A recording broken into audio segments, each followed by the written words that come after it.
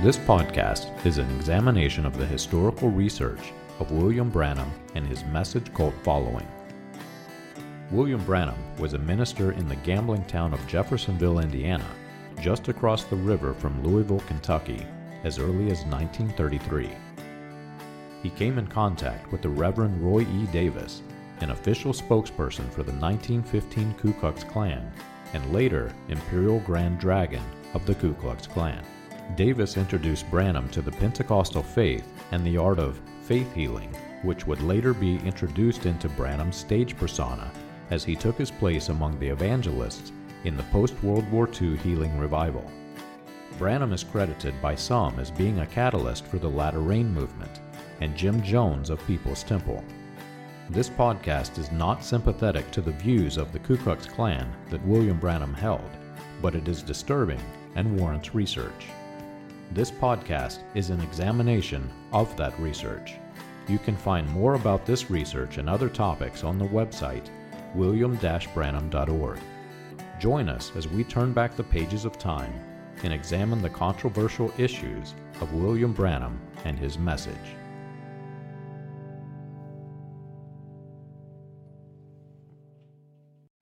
When William Branham copied the works of Clarence Larkin to establish his revelation of the seven church ages, he added Larkin's dispensational theology, added to it these messengers that he claimed to be assigned to each age. This idea, separating the churches into ages, was established by John Darby in the 1800s, taking the prophecies that John the Revelator wrote to the churches in Asia Minor and claiming that they were for future generations instead of the churches to which the prophecy was given. In the introduction of the book of Revelation, the opening statement of the scroll is the greeting, very similar to the letters of Paul to the churches of Corinth, to Timothy, Galatia, Rome, and more. The scroll of Revelation was a letter, and it was sent specifically to the seven churches in Asia Minor. John to the seven churches that are in Asia is how it opens. It says, "Grace and peace from him who is, and who is to come, and from the seven spirits who are before his throne, and from Jesus Christ, the faithful witness, the firstborn of the dead, the ruler of the kings on earth." That's Revelation 1, 4 through 5. In the introduction, John writes that he had a vision of the Son of Man, and his instruction was to send this letter to these churches.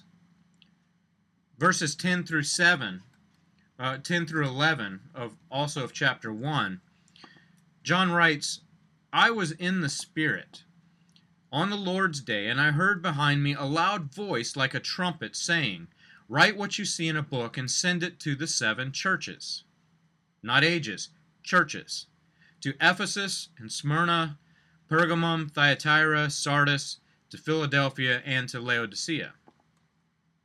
Many who have been influenced by the theology of dispensationalism are not aware that these churches were established at the time the prophecy was written on scrolls and sent. Darby's influence was strengthened by the spread of the Scofield Bible into the hands of several men who studied Scofield's notes on the book of Revelation. Though Cyrus Scofield's life has been criticized for living a life filled with scandal, theft, and even prison time, his notes have been promoted by many as an accurate authority. And they strongly support this idea of adding the word age to the Word of God for the seven churches. The Isle of Patmos is just off the western coast of modern-day Turkey. And the cities of Ephesus, Smyrna, Pergamum, Thyatira, Sardis, Philadelphia, and Laodicea were under 300 kilometers inland.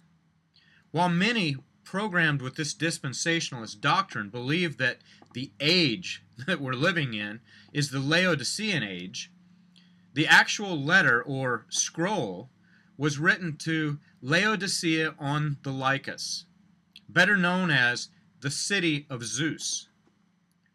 Laodicea had a very large Jewish community, and the early church had nominated this particular city to be one of the chief seats for the early church. It is believed that this church was established by Epaphras, a Colossian, and is mentioned in the epistle to the Colossians by Paul. Some of the Greek manuscripts end the first epistle to Timothy with these words, written at Laodicea, metropolis of Phrygia Pacantiana. But taking the work of Scofield, Darby, and others, Branham built upon this idea that the letters were not sent to the cities that John the Revelator addressed in his opening statements. This extra-biblical theology literally ignores the open statements in the chapter, even though the end of the book is very condemning to any who would add to or take away from this book. And Branham did not compare his messengers to actual recorded history. We find huge discrepancies, such as Columba not being alive during his church age. Others fit slightly outside of their age, making several members in the cult following scratch their heads in confusion. But the most interesting character that Branham chose to be a messenger was Irenaeus. Branham called him Irenaeus. Branham appointed Irenaeus to the church of Smyrna, or the Age, as he copied from Larkin. Smyrna was a strategic port on the Aegean coast, like Ephesus was. Irenaeus was bishop of Lugdunum, which is now Lyons, France, two completely separate places. Irenaeus is best known for his book Adversus Haeresis, or as we would say in English, Against Heresies. Ironically, this book denounces several of the doctrines promoted by William Branham that came from Gnostic beliefs. Irenaeus felt that these Gnostic teachings were infecting the church and placed a call to action for the church to stand against heresy. And if you were programmed by the teaching of William Branham, this is not only a book that I recommend for you to read, it is a must read if you want to understand just how subtle the serpent can be. You'll recognize many of the teachings that Irenaeus condemns, though you won't recognize any of the names. The doctrine is the same, but Irenaeus is condemning the origin of the doctrine, mystic gods and demigods. The Gnostic influence had started to distort the entire view of the Godhead, taking the early Christian faith and twisting it into something entirely different. Irenaeus knew that this was creating a different Jesus, not the Jesus from the Bible, and that this new and different God that was being created was a false God.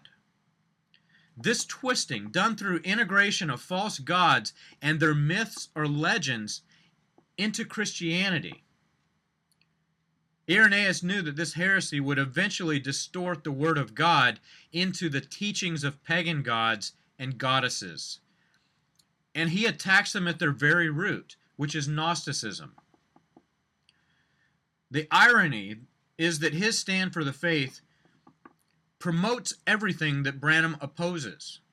While Irenaeus promotes unity in the whole body of Christ, Branham promotes division and separation.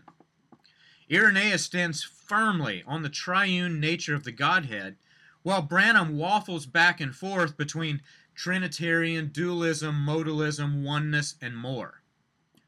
Against Heresies is an interesting read, because this confusion that is being promoted is the exact same confusion that was starting to infect the church.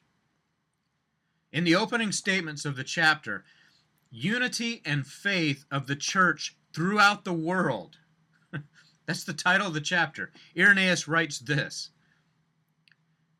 the church, though dispersed through our whole world, even to the ends of the earth, has received from the apostles and their disciples this faith.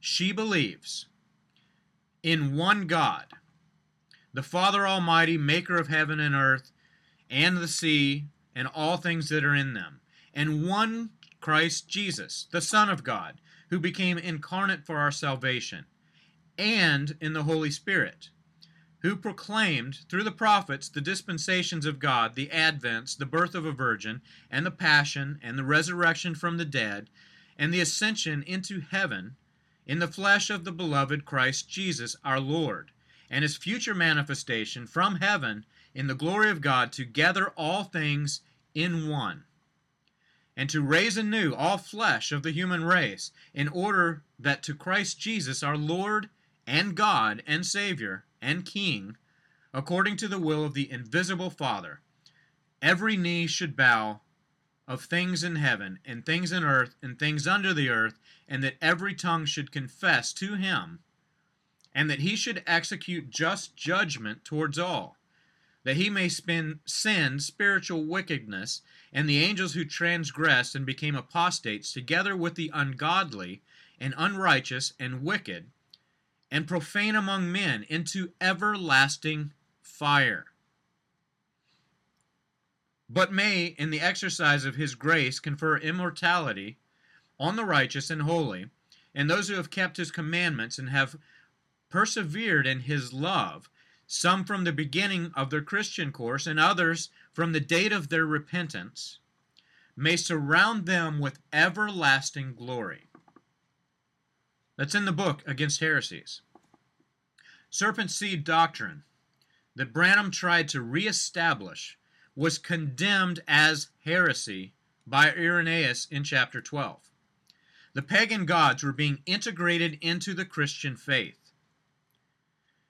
And they were not integrated by name, but by fictional legends and fables. The Gnostic teaching of the birth of good and evil was through sexual intercourse between two forces, thus producing a sin child. And I'll read this, but you won't be familiar with many of the names. They're speaking to these Gnostic gods and demigods. But Irenaeus says, but the followers of Ptolemy say that Bythos, which has two consorts, which they also name Diathes, Enoa, and Thelesis, for they affirm he has conceived the thought of producing something, then willed it to that effect. Wherefore these two affections or powers, Enoa and Thelesis, having intercourse, as it were, between themselves. The production of Monogeus and Althea took place according to the conjunction. Replace those names with Cain and Abel. These two came forth as types and images of the two affections of the Father, visible representations of those that were invisible. Monogeus or Thelesis and Althea and Enoa, according to the image resulted from Thelesis, was masculine, while that of Enoa was feminine. Thus Thelesis became, as it were, a faculty of Enoa, for Enoa continually yearned after offspring, yearning after sex. But she could not of herself bring forth that which she desired. But when the power of Thelesis, the faculty of will, came upon her, and he brought forth that which she brooded. This teaching, seemingly harmless, alters the gospel at its beginning. It alters the birth of Christ. When the idea of sexual intercourse is introduced into the Garden of Eden, then the only possible solution for fixing the situation was to deny the birth of Christ into mankind. While the Bible teaches that Christ was fully God and fully man, born through immaculate conception, Gnostics teach that Christ became God later in his life. This denies Christ being the Son of God, which is Antichrist. In the same book, Against Heresies, Irenaeus writes, when the Propator came to the thought of producing something, he received the name of the Father. But because what he did produce is true, it was named Althea. Again, when he wished to reveal himself, this was termed Anthropos. Finally, he produced those who he had previously thought of. These were named Elxia. Anthropos, by speaking, formed Logos. This was the firstborn son. But Zoe followed upon Logos, and thus the first Ogdode was completed. How many of you are familiar with the way that these Garden of Eden situations are being taught in the churches. If you replace the names, this sounds exactly like what you've been taught. He continues, he says, they have much contention among themselves respecting the Savior. For some maintain that he was formed out of all. Wherefore he was called Edokatos. But the whole Pleroma was pleased to him to edify the Father.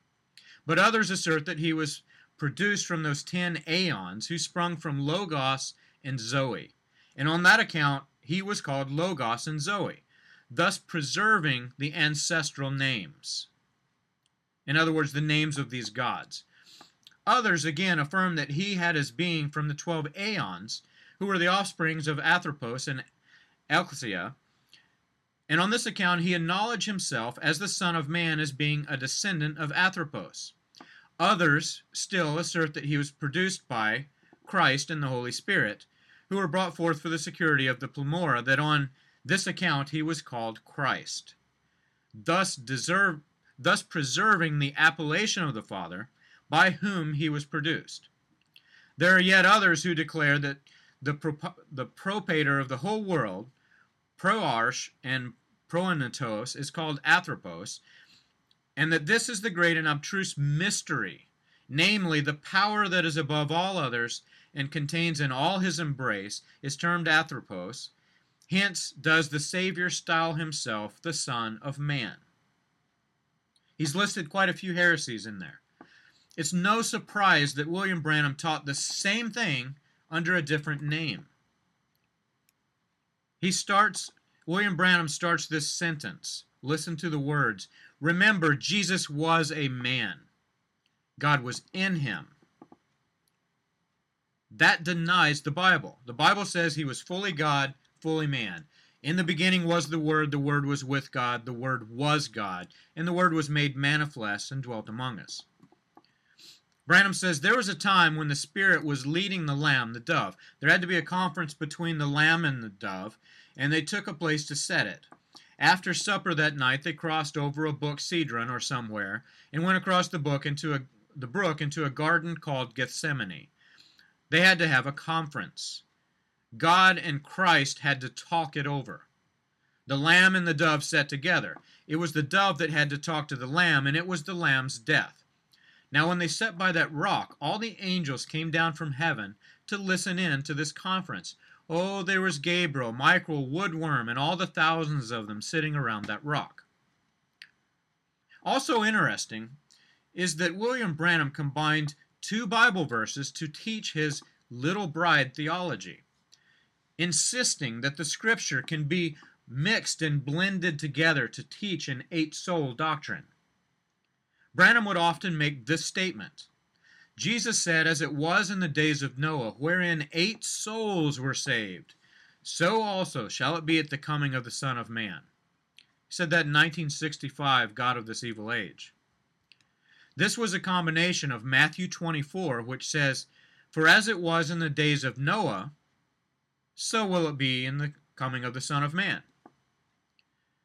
That was mixed with 1 Peter 3, because they formerly did not obey when God's patience waited in the days of Noah while the ark was being prepared, in which a few, that is 8 persons, were brought safely through water.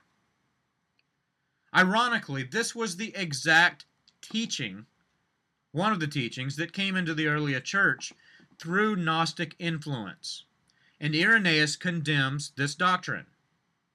He says further, they declare that the arrangement had been made with respect to the ark in the deluge, by means of which 8 persons were saved, and most clearly indicates that the Ogdod, which brings salvation, David shows forth the same as holding the 8th place in the point of an age to his brethren. Moreover, that circumcision which took place on the 8th day represented the circumcision of Ogdod above. In a word, wherever they find the Scriptures capable of being referred to the number 8, they declare to fulfill the mystery of Ogdod.